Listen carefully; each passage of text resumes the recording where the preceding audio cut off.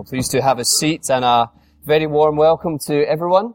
Thank you to everyone who's participated so far in the service. Is it not just wonderful to hear how God is at work in the lives of the members of this church family? Thank you so much, Kirsty, for sharing that. I love how you openly admitted, and you don't really get this from students, you guys have time in your hands. Thank you so much for doing that. But grab a Bible, please, if you have one, and turn to Luke chapter 19 and verses 1 to 10. This is where we're going to be this morning. And just before we get in, why don't we just still our hearts as we come to God's Word, and let's pray together.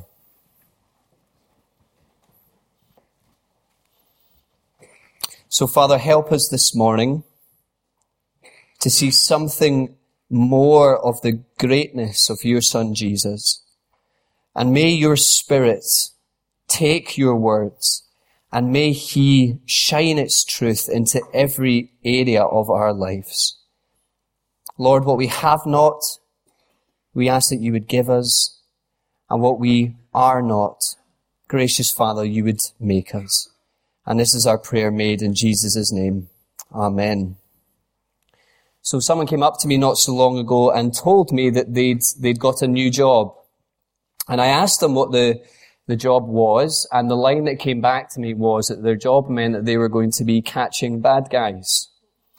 And it turned out that they'd actually just got a job with the anti-fraud investigation team at one of our city's banks. Now, I wonder if you identify with those sentiments, catching bad guys. It's not true that in our society, when we hear of somebody who's got rich because they've cheated the system, we are outraged.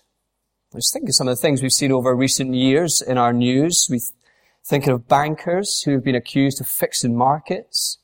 We've had politicians found to be making dodgy expense claims. We have big companies like Apple and Google and Starbucks somehow managing to avoid paying millions upon millions of dollars in tax. As one friend advised me, you should go to Cafe Nero for your coffees, because at least Nero gives to Caesar what is Caesar's. But we are not the first generation to feel that towards our money cheats, because this morning we're journeying to first century Israel, and we're back in this little town of Jericho. Now, if you remember, we entered Jericho at the end of chapter 18 last week. We saw Jesus enter this little town. This well-to-do little town that sits, you'll see it, on the major highway to Jerusalem. And Jericho, like Edinburgh, it despises its money cheats. So let's read in chapter 19, the first 10 verses, about Jesus' encounter with Jericho's most hated money cheat. From verse 1 of chapter 19. Jesus entered Jericho and was passing through. A man was there by the name of Zacchaeus. He was a chief tax collector and was wealthy. He wanted to see who Jesus was, but because he was short, he could not see over the crowd. So he ran ahead and climbed a sycamore fig tree to see him, since Jesus was coming that way. When Jesus reached the spot, he looked up and said to him, "Zacchaeus, come down immediately. I must stay at your house today." So he came down at once and welcomed him gladly. All the people saw this and began to mutter, "He has gone to be the guest of a sinner." But Zacchaeus stood up and said to the Lord, "Look, Lord, here and now I give half of my possessions to the poor, and if I have cheated anybody out of anything, I will pay back 4 times the amount." Jesus said to him, "Today salvation has come to this house, because this man too is a son of Abraham. For the Son of Man came to seek and to save the lost." Amen. And we pray and trust that God will bless the reading of his words this morning. So here's Zacchaeus. His name means clean or innocent. As we'll see as we read this little encounter here in these opening verses, the irony of that is clear for all to see. Do you see, Luke wants us to know 2 things about Zacchaeus. Firstly, what Zacchaeus does. He's a tax collector. In fact, he's a chief tax collector. Now, tax collectors in this day and in this region are considered traitors because they are Jews who work for the Romans. And what they do is that they take taxes from their own people, and not only do they give it to the Roman enemy, but actually they end up taking a little cut for it themselves. Now, some of you may have played Articulate, one of my favourite board games, Christmas favourite. The game is essentially that you have a word on the card, and you have to get your team to guess the word on the card by using associated words, except they're not to be that word. Which, when you put it like that, sounds quite difficult, but it's really easy. Articulate. Imagine this week, you get tax collector on your card. You're trying to get your team to guess tax collector. What are the words that are in your head? Despised. Hated. Dishonest. Traitor. Oh, I know, tax collector. This is what Zacchaeus does. He's a tax collector. And because of what he does, do you notice that he's rich? And secondly, do you see Luke tell us what Zacchaeus is? What is he? He's short. Now, as we're introduced to Zacchaeus in these first few verses, we're not optimistic of anything good happening to him. And if we're really honest with ourselves, if anything, we're kind of crossing our fingers, hoping that something bad is going to happen to him. Zacchaeus is a man with not an awful lot going for him.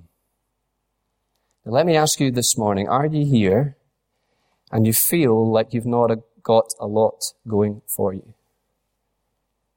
If that's you, then can I encourage you to make Zacchaeus' story your story?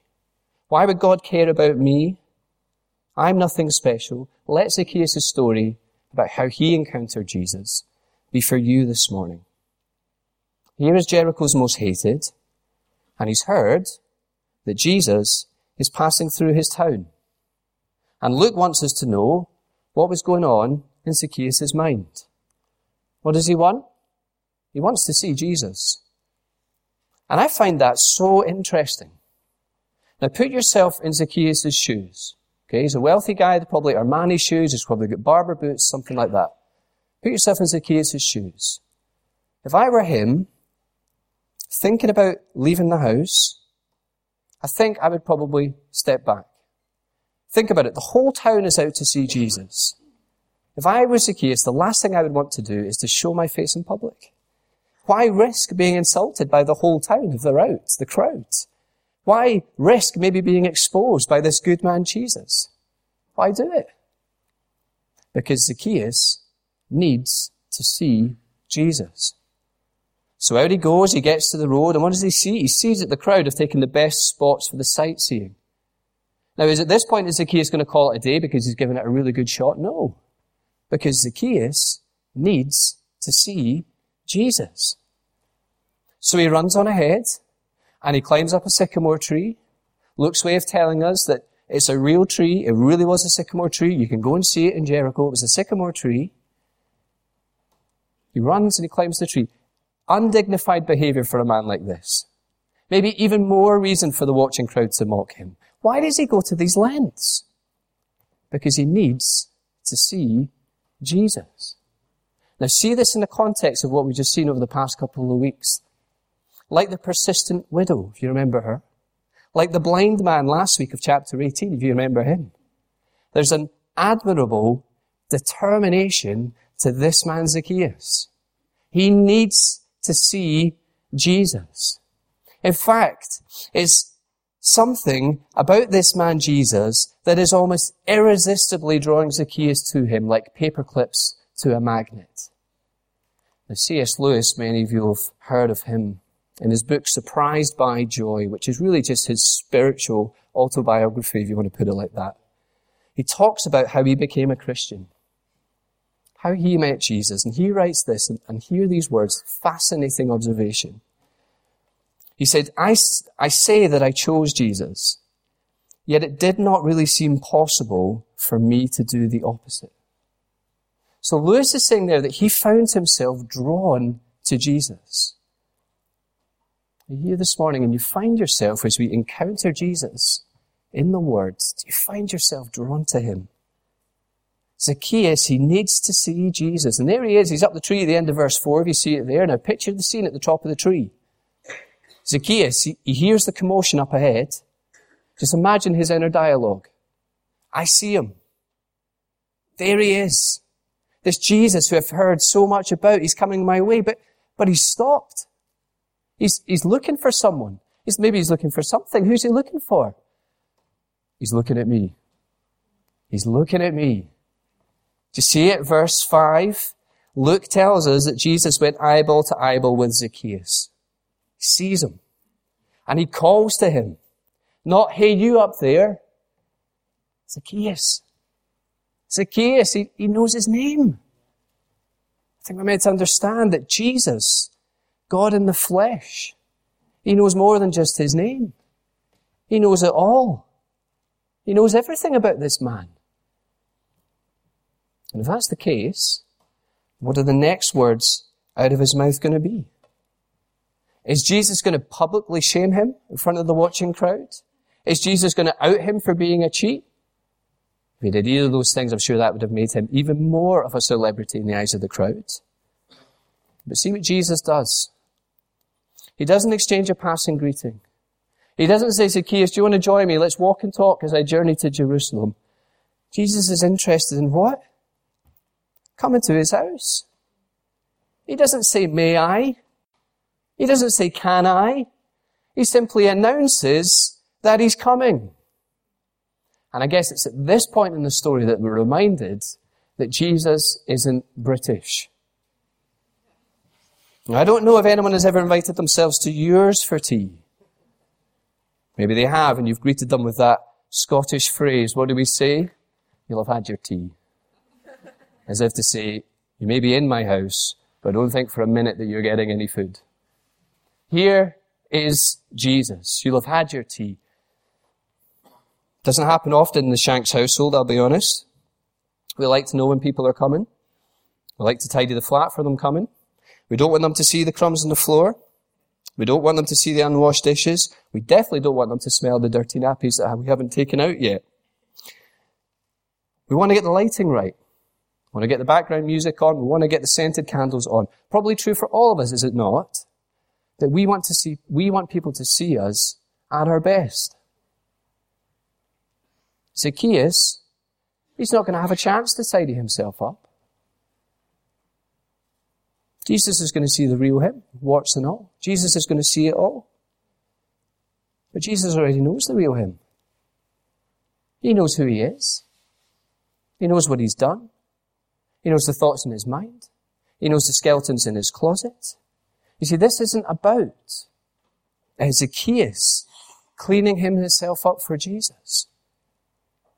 Jesus meets him as he is. Jesus meets Zacchaeus despite of who he is. Why? Because Jesus doesn't want to leave Zacchaeus as he is. Friends, Jesus knows every area of our lives. That's why we were singing those songs at the beginning, to help us understand that. He sees the depths of our hearts. And he moves towards us, not away from us. Jesus meets Zacchaeus with love and grace, just like Kirsty was saying, not with accusation. Because Jesus hasn't gone to Zacchaeus' house to learn about his problems. Jesus hasn't gone to Zacchaeus' house to advise him about his problems. Jesus has gone to Zacchaeus' house to deal with Zacchaeus' biggest problem. And his biggest problem is that he is a sinner. He is not right with God. And because of his sin, he is alienated from God. And Jesus needs to make that right. And in the context of Luke, that is exactly what Jesus is journeying to Jerusalem and to the cross to do. And notice the word must there. It isn't a chance meet, this one. They haven't just happened to bump into one another. This is a divine appointment. And you see how Zacchaeus responds to Jesus' invitation. He doesn't say, no way. Doesn't get his smartphone calendar out and say, how about next Tuesday in February? He welcomes him gladly. He welcomes him joyfully to his home. Now we've seen that theme joy all the way through this gospel. That this is what happens when people encounter Jesus. As Jesus forgives, as Jesus gives life, the reaction is joy. Here is Zacchaeus welcoming Jesus joyfully to his home. But not everyone shares that joy. The camera, verse 7, pans from looking at Zacchaeus and Jesus, this very happy scene, to looking at the muttering crowd. He's going where? He's going to visit who? He's going to eat with who? See, for Jesus to go to Zacchaeus' house, for Jesus to presumably share a meal with this man, is for him to associate with Zacchaeus.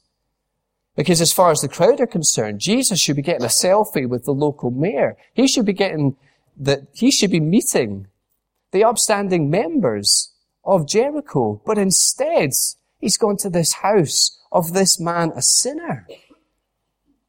See, the crowd are disgusted at Jesus. Why?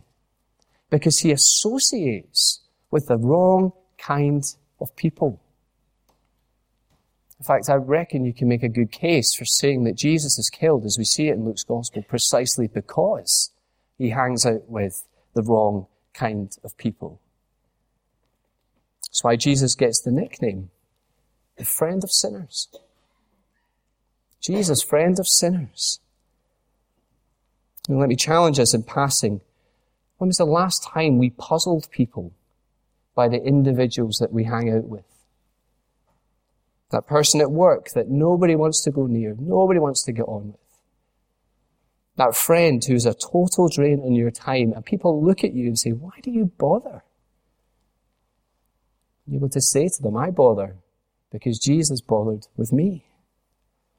You see, this crowd may not be interested in extending any kind of grace to Zacchaeus, but Jesus is. Often the case, is it not, in the Christian life that God brings to the surface and exposes the hardness of our hearts when he extends his goodness to somebody else. That's the heart of this crowd in Luke 19. And in a way that illustrates so beautifully what Jesus is about to do as he journeys to the cross, do you see how the shame and the insults at the beginning of this episode that were directed towards Zacchaeus, Jesus now takes upon himself. And this encounter with Jesus so radically transforms Zacchaeus' life. It's, as you read verse 8, it's almost as if he knows instinctively that as if he is to follow Jesus, then he needs to put his sinful past behind him.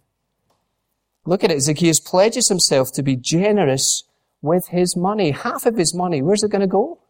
To the poor. Half of his money. And he commits to restoring fourfold those whom he has defrauded. Now what we need to see here is this is not Zacchaeus deciding in his own mind to turn over a new leaf. Because let's be quite honest, that would not have lasted long. What this is evidence that God, by his grace, has given Zacchaeus a new heart. Now, there's a famous story told of Harland and Wolff, the great shipbuilding company based in Belfast. The reason I know of them is because it's famous for being the place where the Titanic was built. It's a famous story about Harland and Wolff. At their height, they used to employ 35,000 men. A lot of men. 35,000 men. And at the end of the day, you can imagine the easiest thing to do in the world was for these men, as they left en masse, just to pick something up, a little bit of lead, a little bit of copper, a little bit of pipe, under the jacket, and out they go. Harland and Wolff, the directors, knew this was going on and thought, we can do nothing about it. But during one of those periods of revival in Northern Ireland, many of those 35,000 men became Christians. And what began to happen, as the transforming grace of Jesus Christ worked in their hearts, as the Spirit of God began to prod and to poke about their sinful ways, about how they needed to change, what began to happen is that many of those 35,000 men began to bring the bits that he'd stolen back to the warehouse. In fact, so great was the transforming work of God amongst these men that actually the directors of Harland and Wolff had to write to the men publicly and say, would you stop bringing the pieces that you've stolen back to the warehouse because we simply do not have room to store all the things that you've stolen. The transforming power of the grace of Jesus Christ. Now I wonder, as you think about your own life this morning, and as God, by His Spirit, as He works in the midst of His people, what will that transformation look like in your life? As the people in your circles view you, watch you in action every day, friends, do they see the fruit of a transformed heart? Now, presumably Zacchaeus, he kept being a tax collector. But now, do you see? I love to imagine this. He's a transformed tax collector. You can imagine him, can't you? Remember, we used to do this when I worked for a law firm. We used to have yearly getaways as a team to go and talk about what we'd done. Try to imagine Zacchaeus at one of those little retreats with his tax collector mates. They're sitting there, boasting about the people that they've ripped off, boasting about the amount of money that they've made, laughing about how rich they've become, and they turn to Zacchaeus. Go on, Zacchaeus, you're the chief. You must have a great story about what you've done this year. And Zacchaeus says, do you know what I've done with my money this year? Half of my money went to the poor, and those who I previously defrauded, I gave back fourfold. Can you imagine the look on the faces of his peers? This is what you did with your money? In the words of John Newton, the man who God saved from a life of being a slave trader, I am not the man I ought to be. I am not the man I wish to be. I am not the man I hope to be, but by the grace of God, I am not the man I used to be. That is Zacchaeus' story. The transforming power of the grace of Jesus Christ. And what does Jesus call him at verse 9? A son of Abraham. Zacchaeus is now included in God's family of faith, where society looked at him and labelled him an hopeless outsider. You see, through repentance and faith in Jesus, Jesus labels him a hope-filled insider. Here indeed, again in the context of chapter 18, here indeed is a rich man who has found his way through the eye of a needle. Luke's message to us, his readers, that there is no one too bad to be beyond the grace of Jesus Christ, that the grace of Jesus is deep and it's wide and it's long, and the invitation to receive him is for the religious and the non-religious, the rich and the poor, the bad and the good, the high and the low. It's for absolutely everybody. Why? We'll see Jesus outline his mission at verse 10. And we don't often do this, do we? Memory verses. It's a dying art in Christian circles. But if you're going to memorize one from today, memorize this one. For the Son of Man came to seek and to save the lost. See, the beginning of the story, Zacchaeus thought he was the one looking for Jesus. Actually, the truth of it, the whole time, was that Jesus was the one looking for Zacchaeus. Now, what a glorious truth that should thrill our hearts if we are Jesus's this morning. As we were singing earlier, that Jesus sought me when a stranger. When I was wandering far away from God, He to rescue me from danger. He shed for me His precious blood. This is the gospel. The gospel that not only gets us into the kingdom, but the gospel that continues to transform us day after day after day more into the likeness of our Saviour. That God took the initiative to save us in the sending of His Son. Jesus came looking for us. And that is the business that He's employed in today, just as much as it was in Zacchaeus' day. And let me ask you, as we read of Him here, is He compelling you this morning to come to Him? As you see Him in action here, is He saying, come to me, receive the forgiveness that I purchased for you at the cross, and let me transform you by my Spirit? You see, Jesus isn't in the business, like my friend, He's not in the business of catching bad guys. Actually, He's in the business of saving them and transforming them. You know, just as we close, one of the highlights for us as a church last year was the weekend when we celebrated 50 years of meeting together. Real milestone. To be honest, I feel so privileged to have stepped into the church's life at this point. 50 years. Let me ask, was there anyone who was here in the first meeting of Brunsfield Evangelical Church? Yes. Handful. Excellent. Because the birth of a church is a beautiful thing, is it not? It's an exciting thing. It's a scary thing. But there's something wonderful about a church starting. I was trying to imagine this week, and let me get a glass of water because my throat's going. Trying to imagine this week the first meeting of Jericho Evangelical Church, right? If I was in charge, if I was a media guy, that's what I'd go for, okay? Jericho Evangelical Church. Now, if you think about it, we've met two of its members over the last few weeks. Blind man of chapter 18, for argument's sake, we'll call him Bartimaeus, and Zacchaeus here in chapter 19. Jericho Evangelical Church, two of its members. I was trying to imagine this week their first meeting.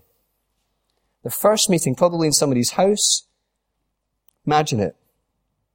Somebody's brought the quiche. Somebody suggested one of those awkward icebreaker games, like if you were a fruit, what would you be? And everybody's thinking, I'm a lemon because on the outside I'm happy, but on the inside I'm bitter towards you for suggesting this game. The first meeting of this church. Eventually, the conversation comes round to how did you become a Christian? Tell me, how did you meet Jesus? Bartimaeus, do you want to go first? Do you want to go first? Tell us how you met Jesus. I'd love to tell you how I met Jesus. My life before I met him, I had nothing. I had no possessions. I was reliant on the pity of people. I had no help. Most of all, I had no sight. Really had no hope in this world. But I met Jesus. I heard he was coming to my town. I met him. He came along and I shouted. The crowd tried to get me to stop. I kept shouting and eventually he came to me and he said, what do you want me to do for you? Do you know, I said, let me see, Lord Jesus, let me see you. And he gave me sight. And he transformed my life. And I said, Jesus, I'm following you. I'm going to put it behind. I'm following you. Everyone goes, well done, Bartimaeus. Well done. What about you, Zacchaeus? Do you want to have a shot? I'd love to tell you how I met Jesus. Bartimaeus, listen, if you were the low, then I guess that makes me the high. I had everything going for me in life. I loved money. I loved my money. I was rich. In fact, I would do anything, even if it involved defrauding people to get money. I loved my money. And people hated me because of what I did and what I do. But I heard Jesus was coming to town as well. And I ran out, decided I wanted to see him. I ran out. I couldn't find a spot, so I climbed a tree and I looked down and I saw him. And you'll never guess what. He walked right past and he called. He knew my name. And would you believe the brass neck of the guy? He invited himself to mine for dinner. But I'm so glad that he did. Because he transformed my life. I too sit here as a follower of this man we call Jesus. Now, do you see what Luke is doing here in this section? He's showing us two very different people from two very different backgrounds, probably doing two very different things with their lives. But do you see how these two very different men are united? In fact, they're more than united. They can call each other brother because they've got one shared story. The words from the old hymn, I was lost, but Jesus found me, found the sheep that went astray, threw his loving arms around me, drew me back into his way. Yes, I'll sing the wondrous story of the Christ who died for me. Sing it with the saints in glory, gathered by the crystal sea.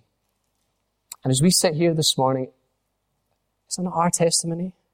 Is it not our song? That Jesus sought me when a stranger, wandering far away from God, he to save me from danger, shed for me his precious blood. What a Saviour. What a Saviour. Let's pray together. And maybe just in the silence before we move to pray and then to close with our final song, let's just take a minute together and be silent. And if the Lord has been speaking to us this morning through his word, then perhaps now is the time to offer your own prayer to him.